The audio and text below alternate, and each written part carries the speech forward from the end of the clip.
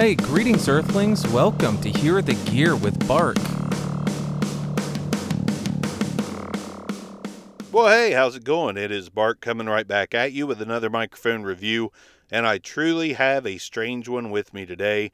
This is the Realistic MC-1000. It is a vintage microphone, very skinny, very obscure, very odd.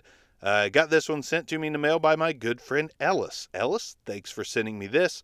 This is going to be a quick test. This is one of those vintage microphones you can find on eBay. You can get between $10 and $20.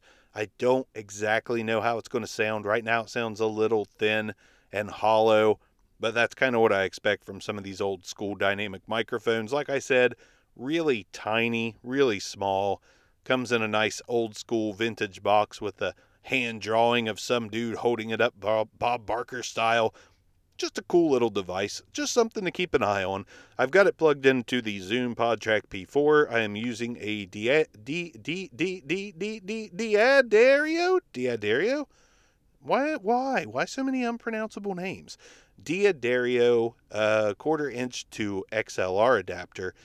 Let's go ahead and throw some plosives into this thing. Peter Piper picked a patch of pickled pineapple pizza. That sounds like garbage. Peter Piper picked a patch of pickled pineapple pizza. When you get right on top of the MC-1000, this is what it sounds like when you're right on top of it. Do the off-axis noise rejection, 90 degrees, 180 degrees, 90 degrees, and back around to the front of the microphone. So, yeah, just wanted to do a quick test of this one. Nothing to be excited about, nothing to write home about, nothing really to talk about. It's a little microphone. It might come in handy if you want something super small on your desk. I don't know if it would pick you up from long distance. Let me find out. All right, I'm holding it about 1.5 feet away from my mouth, and it just barely picks anything up. You still got to be on top of this. Not real sure what this is good for, but maybe I'll be surprised when I hear the playback.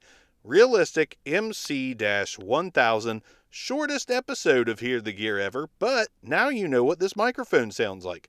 Now you should be able to find a sound source of a guy talking as loud as he can and then going as low as he can. And yeah, there you go. There you go. It's a vintage mic. It's a vintage mic. Hear the Gear. Thanks for listening to another episode of Hear the Gear with Bark.